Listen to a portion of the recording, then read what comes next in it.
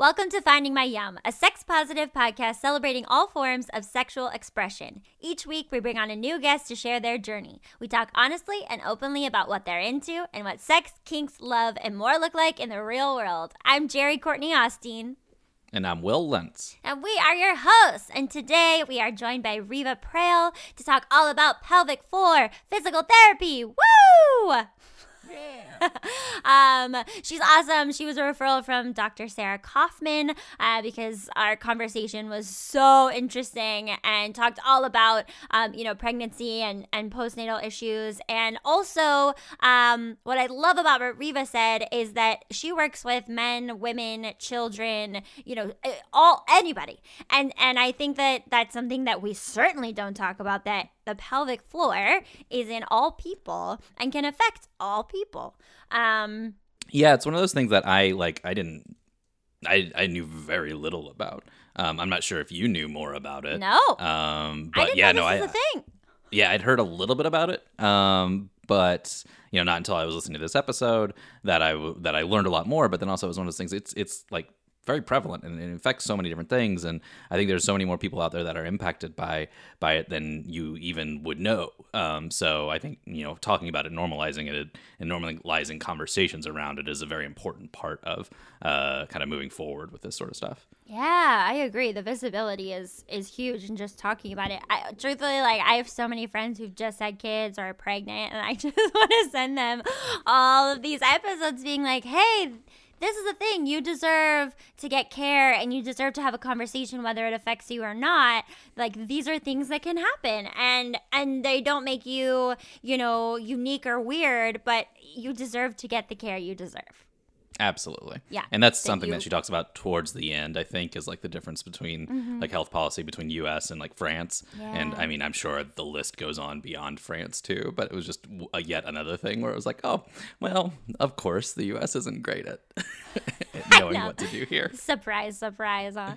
And speaking of the United States, we are in a COVID uptick across the world, but particularly across the Midwest. And now the coasts are seeing drastic increases. How are you holding up, Will? I am not great. I mean, it's not terrible, but it is, I think one of the toughest parts about it is like that it's been so long, and it feels like you and myself and plenty of people out there have been doing like kind of the right thing that we're doing what we've been told for such a long time, and then it's like, oh, it's just going to continue to get worse. And granted, they predicted this a while back that we would have a really bad winter, but in the face of it, it feels bad. But that's me. How are you?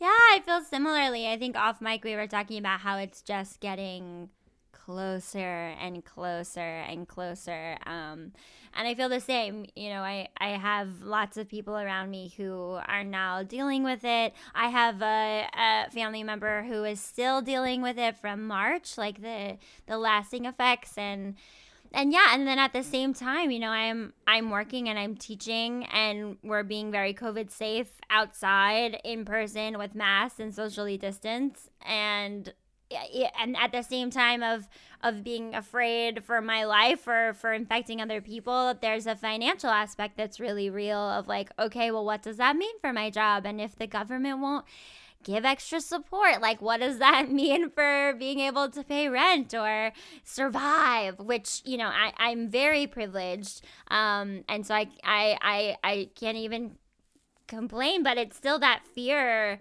that I know so many people are feeling on even a larger level. It's awful. It's just the unknown.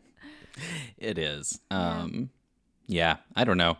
I don't want to be too much of a downer, though. What's one thing that you're going to try and do? Sure. What's one thing you're going to try and do over the next couple of months to stay with the plan and to stay sane and to have a little fun despite the limitations? Yeah, I think getting outside and going hiking, even though it's kind of cold now, but just like getting outside and being able to enjoy nature apart from people is really important to me. And I've been really working on voiceover, and some exciting things are in progress. And so to just continue building on that feels really exciting and cool. And I might be moving, pending everything, but that feels cool too, to start potentially the new year in a new place. What about you? Well, that's great.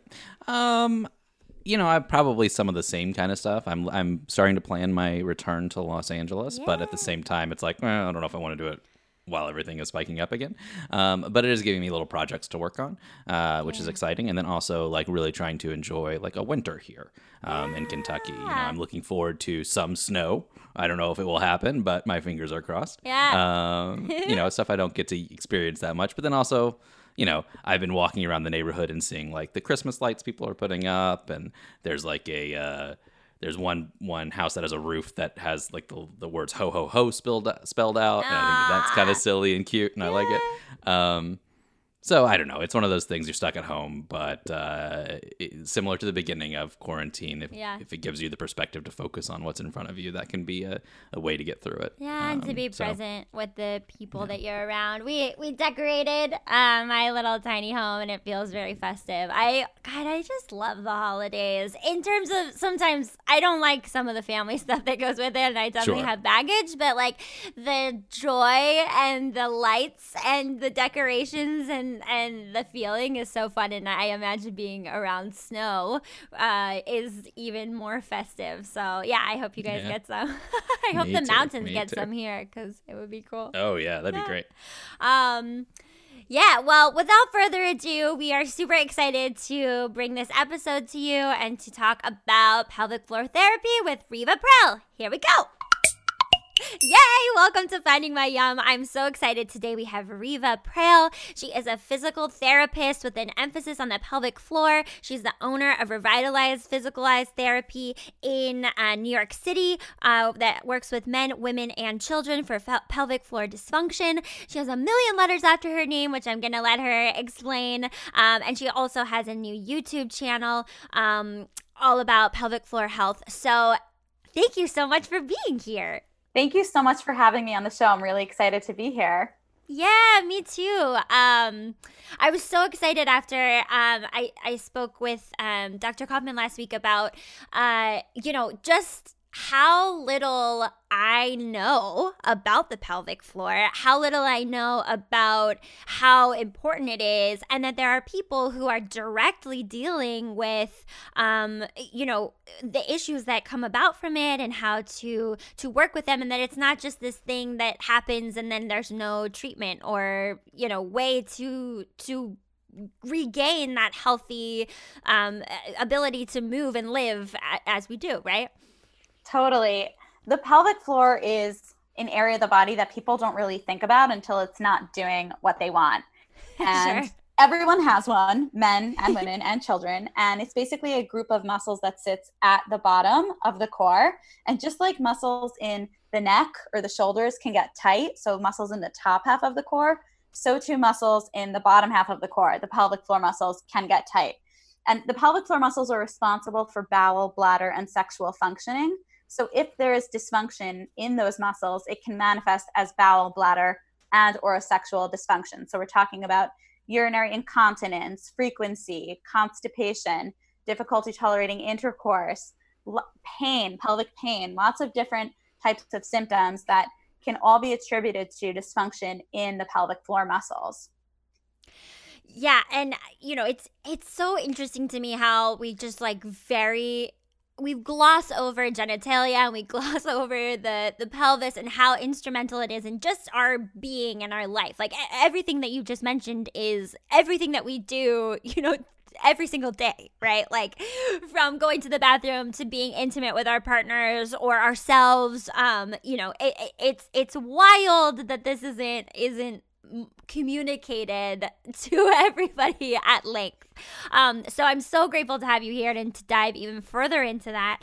I'd love to just talk first about how you even found, this avenue for yourself. It seems so specific to me.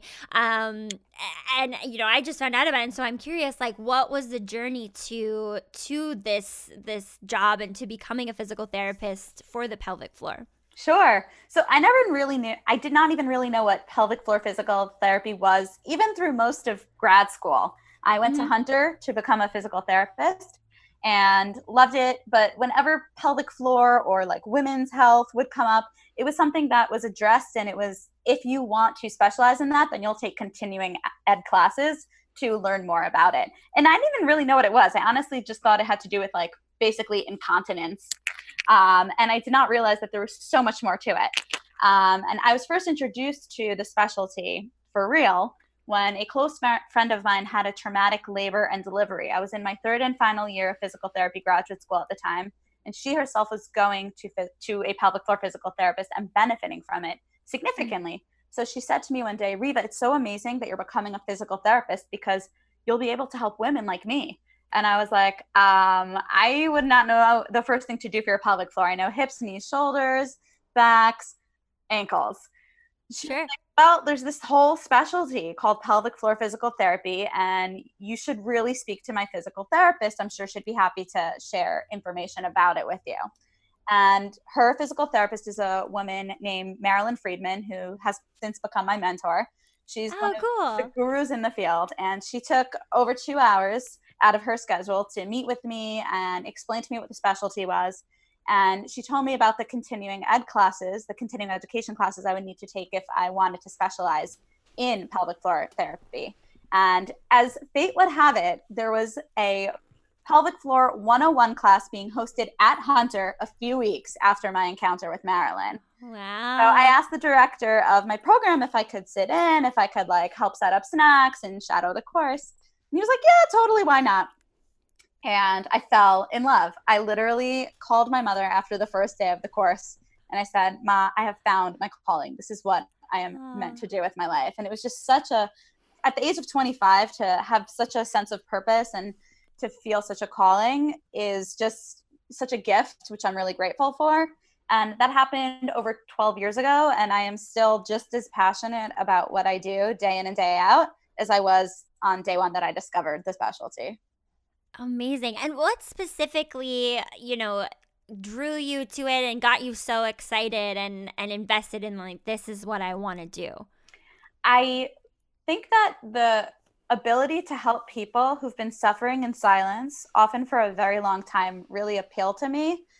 So many of the symptoms that we as pelvic floor therapists address are very taboo and people don't know where to turn. Oftentimes they've spoken to doctors about their symptoms and been told, oh, try to have a glass of wine or take a Xanax and then see if you could engage in intercourse with your partner. So there's oftentimes a lot of feelings of invalidation and that they've been misdiagnosed for too long. And the ability to be that person that people finally are referred to and come to and discover, and I can validate that everything they're feeling is real and that I, thank God, have the ability to help them is just such a really rewarding feeling. Yeah. I love that. And so can you tell me how, like, why is it a specialty? So why is it just, you're just focusing on the pelvic floor as opposed to incorporating other aspects? I don't know much about physical therapy, unfortunately, but I don't know if are there other specialties that focus on like one part of the body, or is this a unique aspect of pelvic floor physical therapy? It's a great question. There are some parts of the body that are considered specialties. For example, both physical therapists and occupational therapists can become certified hand therapists. So the concept of hand therapy exists. There are PTs who are better at or more comfortable treating certain joints versus others, or certain body parts than others. I think because pelvic floor therapy is just so different from typical orthopedic PT, and many people who would go into orthopedics and treat the whole rest of the body wouldn't really want to be a pelvic floor therapist. In fact, when I worked at a hospital for 3.5 years doing general orthopedics before I specialized in pelvic floor, I was taking classes, but I didn't actually treat patients all day, every day, just pelvic floor until like 3.5 years into my career.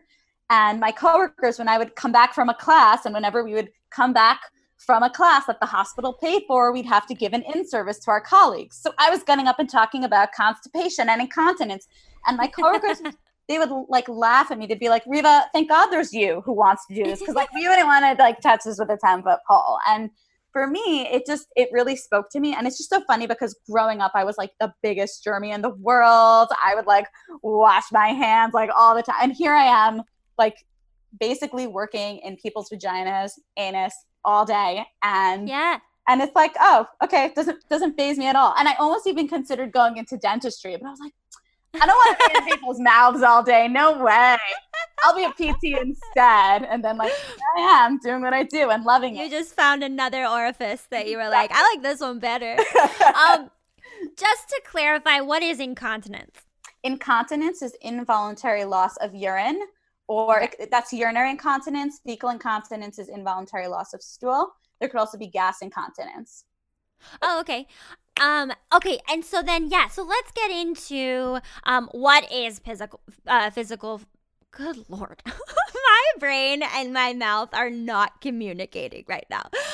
So what actually is pelvic floor therapy? You kind of just got into it. It's like very actively dealing with the vaginal canal and the anus and other orifices. So what does it look like when you're actually working with patients? Yeah, so a typical initial evaluation would look like a hip, low back abdominal assessment, also depending on if the person is presenting with any scars, if they've had any gynecological surgeries or C-section or any scars within the pelvic region.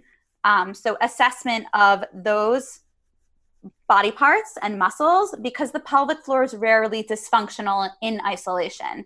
There's usually nearby regional muscle issues as well. So if a pelvic floor is really, really tight and interfering with a person being able to tolerate intercourse comfortably, then chances are their hip musculature is also really tight. And I need to assess and treat that as well. So I address both external and internal issues within the pelvic region. And I also like to explain that there's two different types of pelvic floor dysfunction. There can be overactivity or underactivity. So overactivity is when the muscles are tight or in spasm. Think about, what I was describing earlier. People can manifest stress and tension in the top half of their core or in the lower half of their core. So that's tightness, pain, spasm. It could be associated with urinary frequency or feeling like incomplete emptying of the bladder, constipation, pain with intercourse or dyspareunia. That's all overactivity. And patients would benefit from a down training program, stretching, relaxation training, releasing, diaphragmatic breathing, stretching to help stretch the tight muscles versus patients who present with underactivity or straight up weak. Okay, so before we go into that, sorry, I just want to clarify a couple terms. So I think you said dyspareunia, is that the word? And what is that? That's pain with insertion pain with vaginal insertion. Okay, and then I think you said diaphragmatic breathing as one of the things to use it. And so what does that mean? That's a special way of breathing where it's basically forcing your body to engage the diaphragm. So it's a nice slow inhalation through the nose for 5 seconds with a real focus on, like, when you're younger and you're trying to like play house and you pretend like you're pregnant and you poof your belly out. So that's what you try to do with diaphragmatic breathing to really help expand and fill the abdomen. And that helps the pelvic floor muscles descend and stretch. And then exhale slowly through the mouth for 5 seconds. So there are two benefits of diaphragmatic breathing. Is number one, it helps provide a gentle, subtle stretch to pelvic floor muscles. So if they're tight, it can help stretch them. And number two, diaphragmatic breathing helps shift the whole body's mode of functioning from sympathetic fight or flight response to parasympathetic rest and digest response. So for a person who is walking around with tightness, like the term anal retentive is literally holding tension in the anal muscles. It's real. Address it. I love that. Yeah. So when there's tightness, we want to help break that tightness and help open, relax, and release the muscles. So shifting from sympathetic to parasympathetic functioning allows all the muscles in the body, including the pelvic floor muscles, to relax and release. I love that. I'm an actor and I also teach acting, and I always tell people to breathe into their diaphragm and into their stomach. And so I did know that it goes from the sympathetic to the parasympathetic, but I love that it relaxes the pelvic floor and that I can just add that on to like, I'm helping you. Totally. Like more it's therapeutic. Yeah, exactly. Awesome. Okay, so then we just did overactivity. So what's underactivity? So underactivity, that's straight up weakness. So think of your prenatal, postpartum patients, people who just have weakness for whatever reason. For example, a growing fetus pushing down and stretching the muscles in the pelvic floor for 40 weeks. And oftentimes also aging related changes, those hormone changes and the whole pelvic floor changes after menopause, and there can be more laxity and weakness than beforehand. So when there's underactivity or straight up weakness, then we can jump right into an uptraining or strengthening program. So if a person is experiencing urinary incontinence either during or after pregnancy, or if there's organ prolapse, which is descent of any of the 3 organs within the pelvic floor, there's the bladder, uterus, and the rectum. Any of those organs can descend. It's very common during and after pregnancy, with aging-related changes, and also people who have jobs that involve heavy lifting, often bearing down while holding their breath. The increased intra-abdominal pressure can bear down on the organs and can result in some descent of the organs. So we want to help strengthen the pelvic floor muscles, which are a really good backup plan for the organs to help keep them up and aligned against gravity, to help keep them in place. Okay. So that's where Kegels, people often hear of like Kegels. It's the buzzword. Yeah. It's being referenced in pop culture all the time now, which is great. We pelvic floor love when we get shout outs. Sex in the City or whatever's popular nowadays. Yeah. But Kegels aren't appropriate for everyone. They're appropriate for people who have underactive pelvic floors and need strengthening or an uptraining program, but not for people who have overactivity, because to further tighten and turn on the muscles that are already too far on or too much on, we don't want to strengthen those muscles yet. We want to help stretch and release them. So Kegels would be inappropriate for people who need relaxation in the pelvic floor. Interesting. And so then your YouTube channel, because it's Pearls of Pelvic Floor. Yeah. Which is like, pearls are you can hold them inside, right? And it helps with almost Kegels. Am I correct? So that is a thing. People actually, when I first put it out, they're like, Reva, are you referencing like a sex toy in your YouTube channel? Like, no, like Pearls of Wisdom, pelvic floor. Oh, okay. I totally thought that too. I was like, oh, it's such a good name. It's very clear. But I guess double entendre, whatever attracts the audience. Amazing. Okay, cool. Okay, awesome. So I do have a question about, you were talking about initially that people have been, told to take a Xanax or have a glass of wine or whatever. Like they get kind of poo-pooed with these issues if mainstream Western medicine doctors can't identify what's going on. And so I'm curious, like, how do people find you? And is insurance, insurance in this company, man, I could just rant on it for so long. But, does insurance cover your services? Like, is this something that is more like starting to get more widely talked about, or is it still a kind of a frustration to be able to get people in the door to get covered and to get any kind of relief? Great question. So most people are referred either through word of mouth, through friends who are brave and share their success stories and feel comfortable telling their friends, which is great. I love when people talk about taboo topics that shouldn't be taboo and that only stand to benefit people from discussing. Agreed. Yeah. There are, fortunately, more and more doctors who are aware of the benefit of pelvic floor therapy and who do refer fairly regularly. There's still a lot more work for me and my colleagues to do in terms of educating both the medical and lay communities about the existence of this specialty. So thank you for the opportunity to do that. Yeah, of course. There still are people who don't know and who aren't referring. But fortunately, there's a decent number. Facebook groups, people are Googling their symptoms and they're finding pelvic floor therapy. So that's been also a very common referral source. And in terms of insurance, unfortunately, insurance companies don't recognize that as pelvic floor therapists, we're doing very intimate work and we're working one-on-one with our clients for generally 45 minutes to an hour. My sessions are an hour. And obviously, no one else can be in the room at the time, and I can't be treating anyone else at the time. So whereas orthopedic PTs, when I was working at that hospital for 3.5 years, and I was expected to see 3 to 4 patients an hour.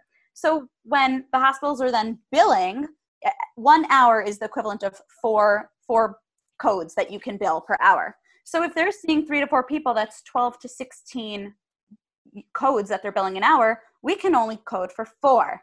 So most pelvic floor therapists are not in network with insurance because we would barely be able to keep our lights and AC on, just because we're seeing the volume of patients is so much less.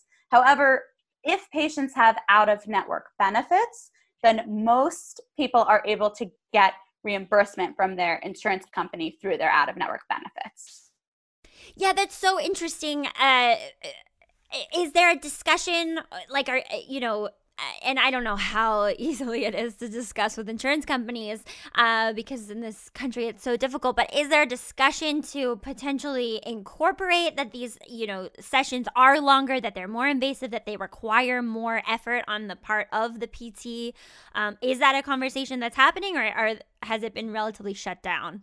As far as I'm aware, there is a section of women's health within the APTA, the American Physical Therapy Association, and they're excellent at advocating on behalf of us as a profession and also on behalf of patients for matters like this. I don't want to give false information. I can't say with certainty that is something that has come up, but I would imagine that it has been something that has, just because it's something that's pretty universal for all pelvic floor therapists. We all encounter it. Right.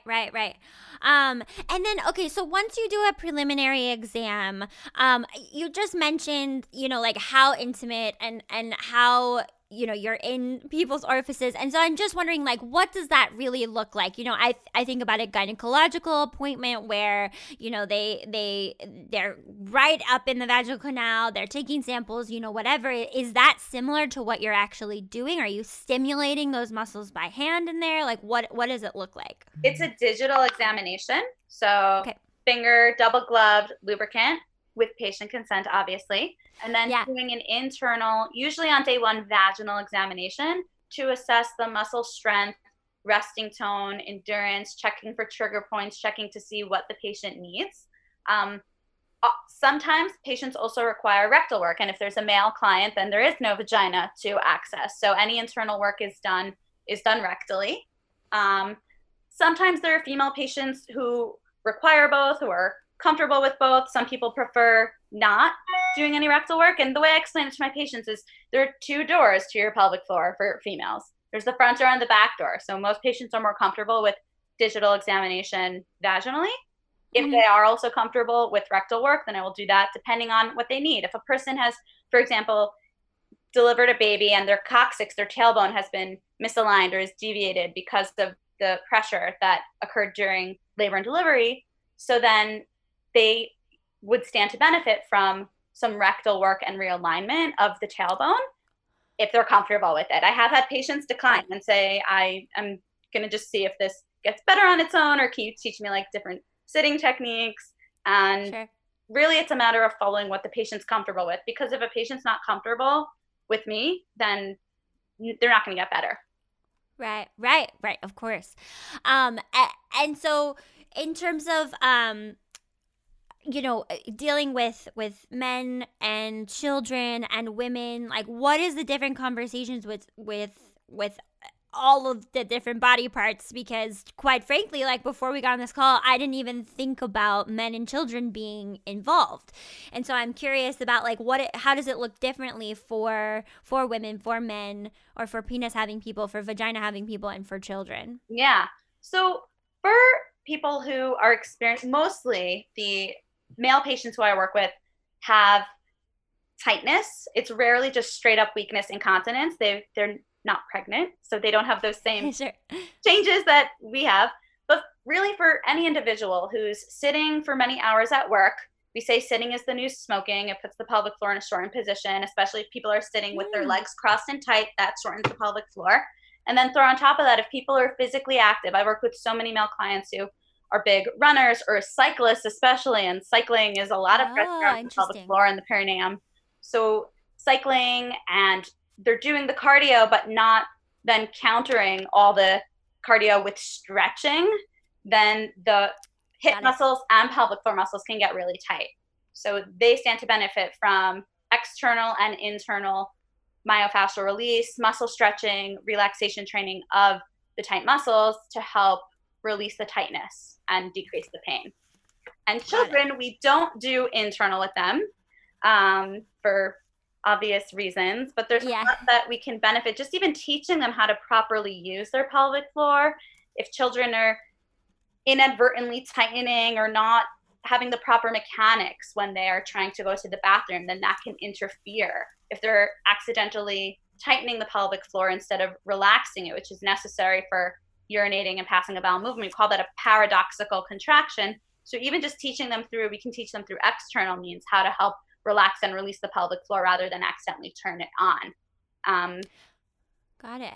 And so if somebody, like if I wasn't sure if that was a problem, is there a way to do a self-examination to kind of see what's going on, or is that not really something that you can do? That's a good question. In general, I say to people, if you've never been able to put in a tampon because it's hurt too much, not because you don't want to, if you want to use pads, good for you. That's great. But if you use pads because you're unable to put in a tampon, then that's probably an indicator that your pelvic floor muscles are tight or overactive and could benefit from releasing, relaxation, stretching. Got it. And then this is kind of a weird question, but the way that we poop in this country is by sitting on the toilet in a position that's not the best for our internal organs, right? And so I'm wondering, do you suggest using, now I can't even remember what it's called, but the thing that props up your legs so that you can get more in a squat? Yeah, a squatty potty. There we go. I've written a blog on the squatty potty. It's okay, great. Yep, because they have it right in third world countries. Squatting is the optimal position. It actually helps slacken and put in a resting position the puborectalis muscle, which is the muscle that slings around the anorectal junction. And it's the muscle that needs to relax in order to defecate. So using a squatty potty or any device that allows your knees to come above your hips helps to slacken that puborectalis muscle and makes it easier for passing a bowel movement. And I also tell patients to do diaphragmatic breathing in that position. Oh, got it. Okay, cool. Mm-hmm. Yeah, that came to mind because I was like, when I was in Thailand, that's how they defecate, and it makes so much more sense. Like you do it and you're like, oh yeah, duh, this is what my body wants to do. Totally. And so I'm wondering, there's a lot of trauma I think all people can hold in their pelvis and in their genitals. And so, do you deal with any of that kind of release or the tension coming from that kind of trauma or, even like assault or previous experiences that cause that kind of constriction or I guess even relaxation, because birth can be a traumatic experience as well. Yeah, absolutely. I tell patients that our muscles have better memories than our brains. Mm. And I've a significant number of patients who have a history of trauma. Some share with me, some don't. Some are in therapy for that. And that's always a really great combination. I think that anyone who unfortunately has been through trauma, it's awful. And it's something that should not have happened, but it has happened, and your body then responds in a way that can then make activities that you want to engage in more difficult. So both to address the physical and the psychological aspects is the most powerful way to address it. And I collaborate with sex therapists, and it's really, cool. A really great to teamwork with them. Yeah, I'd like to talk about this pleasure aspect because just like with trauma, we have the capacity for so much pleasure within these parts as well. And there are a lot of people sex therapists and healers and stuff like that work specifically with like releasing trauma, with just releasing in general and allowing for pleasure to happen and to occur and to intensifying that. And so is that part of the conversation as well? Yeah. And I always have a box of Kleenex available because oftentimes even just people sharing their stories is very traumatic. People have been through a lot, and sometimes the work that I do can be almost triggering of Yeah. of the trauma. And I think that being able to process that, I'm not a mental health professional. That's, Sure. I'm here to support my patients in whatever way I can physically. But for them to then be working with someone who can support them in that way is really great. And also Yeah. something I think that's important to recognize is that not everyone who has pelvic floor dysfunction has a history of trauma. And I think there's Right. a misconception that, if a woman is unable to engage in intercourse and she tells her doctor about it, and then the assumption is, oh, so you must have been assaulted at some point. And she's like, no, that's not true. It's very invalidating that is not necessarily the case. Yes, there is a correlation between people who've been through traumatic experiences and pelvic floor dysfunction, but Sure. that it's not everyone. So people can have pelvic floor dysfunction even if they've never experienced trauma. Right. Yeah, I appreciate you saying that, because that's definitely a very important aspect to it as well. That, like, there's many different avenues to come to this juncture of where you're looking for help, and that pelvic floor therapy could be useful. I just have a question. Can you explain the anatomy of where the pelvic floor is in terms of, because I think I'm getting confused with men. And so for women, like where it actually falls, and also for men, like what that looks like. So what the area is that you're actually talking about, and how it is supporting these other organs that you discuss. Sure. Basically, think of it as running from the pubic bone, which is like the lowest bone that you could feel before you hit your clitoris, or for men before they feel their penis, all the way to the coccyx, or the tailbone in the back. And it's like a hammock that runs front to back and side to side. So in the count, Got it. to back and side to side. Gotcha.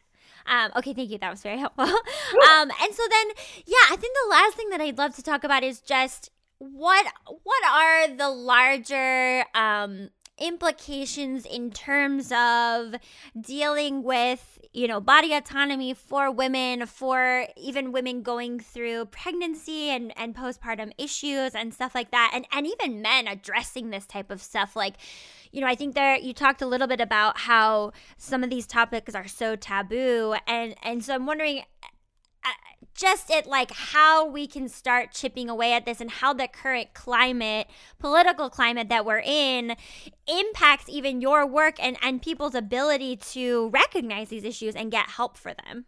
Yeah. Oh, I have so many soapboxes I want to go into right now. Please, yes. Great. So I am a huge believer that every human being deserves to feel comfortable in their own body. And I work with so many people who feel ashamed of who they are in their body, either because they think that they're not pleasing their partner sufficiently, or they don't look the same as they did before they had a baby. They have a scar and they're embarrassed. And I think that for people to feel comfortable in their own bodies is such an important thing. And for people to feel that they're not just existing to please their partner sexually, they also deserve to feel good. And sex shouldn't just be about grinning and bearing it, and I need to just like learn how to get through this so that my partner can be happy. Like, no, you also deserve to enjoy this experience. And if at this point you're not capable of being able to accomplish penis and vagina intercourse, but you are able to engage in other sexual activities that you're enjoying and that your partner's enjoying, that's valuable too. And the goal shouldn't just be penis and vagina intercourse. It should be a meaningful sexual experience with your partner in whatever shape or form that takes on. And you're not a failure if you're not meeting what you view or what society has taught you is the gold standard that you should be living up to. And I think helping to empower women and men with that message is it's a soapbox for a reason. Like, I think it's really important. And I once had a patient come in, and I'll never forget this. She said, Reba, I just always thought that sex looking fun, that's just something for the movies. Because for me, it was just always painful and I never enjoyed it. And then it reached a point where I realized this isn't normal. And in her mind, just grinning and bearing it and tolerating it and pleasing her partner. And she has a wonderful partner who came to her eval and was so supportive throughout her whole therapeutic process. So it wasn't like he was even pressuring her. It was she was pressuring herself, feeling like this is just like, okay, this is just how it has to be. Like, sex is painful. And being able to tell her, like, no, you deserve to be enjoying this experience as well. And let's help you achieve that. That is a worthwhile goal, is a really powerful message to be able to communicate to people who are feeling uncomfortable in their own bodies or like failures for whatever reason, when really the fact that they're even showing up and trying to do something about it is so commendable, and they should really give themselves a big round of applause. Yeah, I love that, because I think, we talk a lot about on this show about the linearity of sex and how it's presented in one fashion, that it's all going to the climax of usually the penis having person, right? And that indicates the end, that you're heading towards penetration, and that's just not true, and that pleasure can be experienced by both parties, and that pleasure is like just integral in like us as human beings, like the life force center for us is down at our genitals, and what a shame it is that we really discourage pleasure in general, I would say, of men and women, but also particularly women, right? Like it's such a shameful thing. Like we're not supposed to talk about sex. We're not supposed to enjoy sex. We're not supposed to do any of those things. And so, yeah, I'm wondering, with the new Supreme Court justice and what the Supreme Court is looking like, even around the idea of Roe v. Wade and privacy rights and abortion rights, like that all affects even your field as well, right? Because then we're still talking about body autonomy and a woman's right to understand her body and have control over what's happening, and even an idea of how to help her feel better. And so, yeah, if you have any thoughts on that, I'd love to hear that soapbox if you have. I think it's something I've thought about a lot, and I'm scared about. Yeah. Just because I'm a very strong believer in women's reproductive rights, and I think there has been progress in certain areas in women's health and reproductive rights. For example, just in the state of New York this past year, there have been changes made with regards to what insurance will cover as far as egg freezing and fertility treatment, which is amazing. And I hope that we continue to see more progress in that realm, and that we maintain certain decisions that have been decided years ago for good reason, because that should not be something that's contested, in my humble opinion. Yeah.